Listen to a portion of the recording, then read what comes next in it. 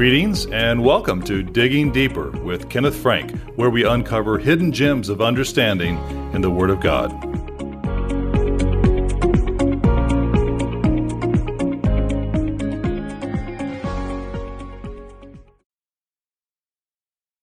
Did you know Paul warned Christians that if they fell short of God's grace, they may develop a root of bitterness that defiles them? God is merciful and forgiving. However, His grace must not be trifled with. Those who fail in God's grace are in danger of developing bitterness like a deep-seated root of a tree or a plant.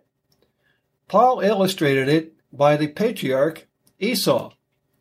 This Digging Deeper examines Paul's statement from one of his epistles, considering its context and cross-reference to an Old Testament illustration of failure. Our focus verse is, quote, "Looking diligently, lest any man fail of the grace of God, lest any root of bitterness springing up trouble you, and thereby many be defiled." End of quote. Hebrews 12:15, King James Version throughout. It should be noted that this verse contains words used for the last time in the King James Version: fail, bitterness, springing, and trouble. This verse warns of apostasy's consequences. Subheading: In danger of bitterness. Paul wrote his epistle to the Hebrews to dissuade Jewish Christians from backsliding to first-century Judaism because of persecution from unbelievers. Judaism was a legal religion in the Roman Empire. Christianity was not. Some brethren were even in danger of becoming bitter against God because of their suffering. Paul warns them that becoming bitter could cause them to repeat the mistake of Esau. Some expositors suggest Paul wrote this epistle to the churches of God located in the city of Rome. If that was the case, R.C.H. Lenski, in his commentary on the New Testament, paints a scenario. Quote, "We may say that the danger was the greater because the readers were a compact body, all of them Jewish Christians, all worshiping in their old synagogues in Rome, which had now become Christian churches. By returning to Judaism, some influential former rabbi among them might draw a large number with him. In fact, as these synagogues had become Christian, so they might again become Jewish." End of quote.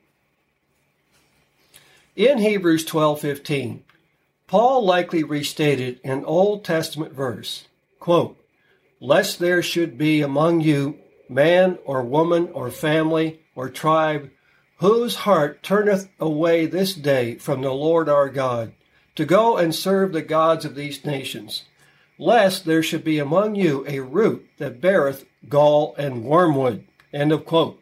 Deuteronomy 29:18. The ESV Study Bible explains the meaning of Paul's statement. Quote, "The author warns against bitterness by alluding to Deuteronomy 29:18, which describes one who turns away from God and pursues other gods. A bitter and resentful person is like a contagious poison, spreading his resentment to others." End of quote.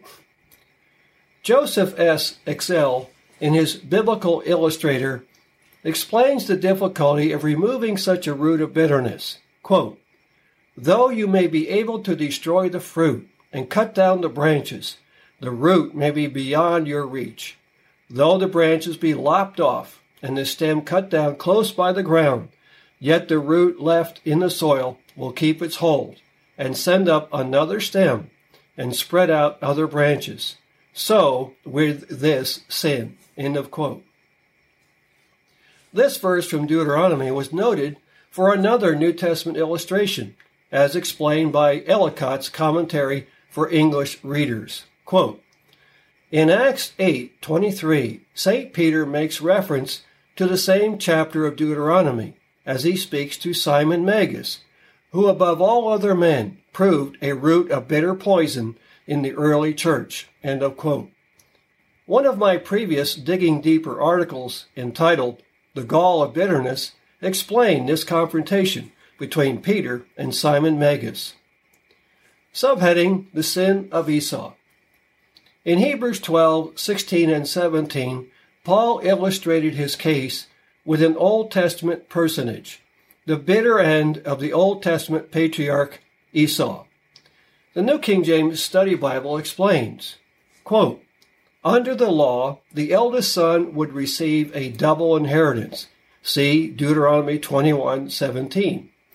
Esau lost his inheritance, which included God's gracious promises, by despising it and valuing the pleasure of food over it." Genesis 25:34, end of quote. Paul Kretzmann extends this further in his popular commentary on the Bible. Quote, "That was the sin of Esau, who considered the right of the firstborn, though it included the fact that the firstborn was also the bearer of the messianic blessing, so lightly that he sold his birthright for a single meal, for a mess of pottage." Genesis 25:29-34. His case illustrates the danger of missed or rejected opportunities. For when Esau afterwards made an attempt to get the blessing of the firstborn for himself, he did not succeed. Genesis 27:30-40, end of quote. Subheading: Lessons for Christian Living. With this context, now we may extract valuable lessons from this passage for Christian living. Daniel Whedon's commentary on the Old and New Testaments derives significant meaning from the words "looking diligently." Quote, "The Greek might be rendered episcopizing, the word from which bishop or overseer is derived. Every Christian should be bishop in this respect, watching for the purity of the church." End of quote. Not only should Christians be concerned with the state of their spiritual health, but also that of their congregation, since their lives impact it. Daniel Whedon's commentary on Old and New Testaments then explains root of bitterness. Quote, "Not a principle or an event, but a person who springs up like a poisonous plant in a garden, and whose noxious quality is contagious. So Christ is beautifully called the root of David. And in the Apocrypha, Antiochus Epiphanes is called a sinful root. But the allusion here is to Deuteronomy 29:18, lest there should be among you a root that beareth gall and wormwood." End of quote. Based on this, the root of bitterness can be an individual who, like Esau, negatively impacts a congregation because he now had to live with the consequences of despising his birthright. Sins can be forgiven upon deep repentance, but consequences may remain. We may wonder how this could happen today. William Barclay, in his Daily Study Bible, explains how some Christians consider it too restrictive to obey Christian principles. Quote, "There are always those who think the Christian standards unnecessarily strict and punctilious. There are always those who do not see why they should not accept the world's standard of life and conduct. This was especially so in the early church. It was a little island of Christianity surrounded by a sea of paganism. Its members were, at the most, only one generation away from heathenism. It was easy to relapse into the old standards. This was a warning against the infection of the world, sometimes deliberately, sometimes unconsciously, spread within the Christian society." End of quote. David Guzik, in his Enduring Word commentary, illustrates one way that bitterness can take root in a Christian. Quote, "Many are corrupted because of bitterness towards someone they feel has wronged them, and they hold on to the bitterness with amazing stubbornness. What they must do is remember the grace of God extended to them and start extending that grace towards others, loving the undeserving." End of quote. Esau believed his brother Jacob had wronged him by stealing his birthright. Esau actually despised it for a mere bowl of pottage. Subheading, Put Away Bitterness. Bitterness is a characteristic of the ungodly, so a Christian must never rationalize it as righteous indignation. Quote, Their throat is an open sepulchre. With their tongues they have used deceit. The poison of asps is under their lips, whose mouth is full of cursing and bitterness. End of quote. Romans 3:13 and 14. James warns against it as well. Quote, But if you have bitter envying and strife in your hearts, glory not, and lie not against the truth. This wisdom descendeth not from above, but is earthly, sensual, devilish. End of quote. James 3:14 and 15. Paul provides the antidote. Quote, Let all bitterness and wrath and anger and clamor and evil speaking be put away from you with all malice, and be you kind one to another, tender-hearted, forgiving one another, even as God for Christ's sake hath forgiven you. End of quote.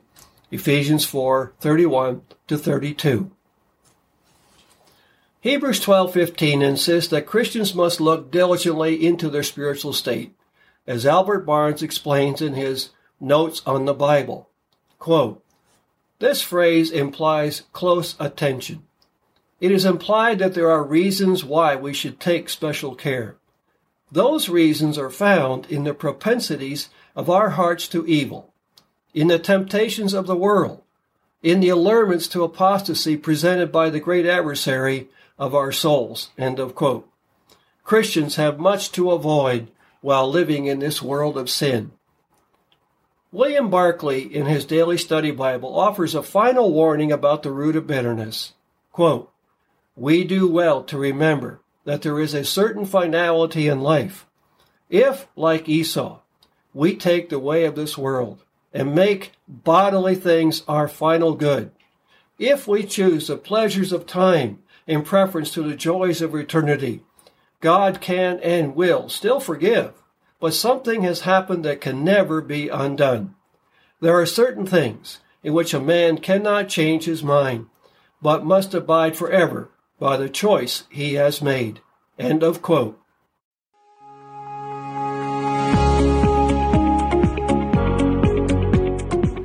This has been Digging Deeper with Kenneth Frank. To learn more about the Bible and living a godly life, go to Living Education at lcgeducation.org, sponsored by the Living Church of God.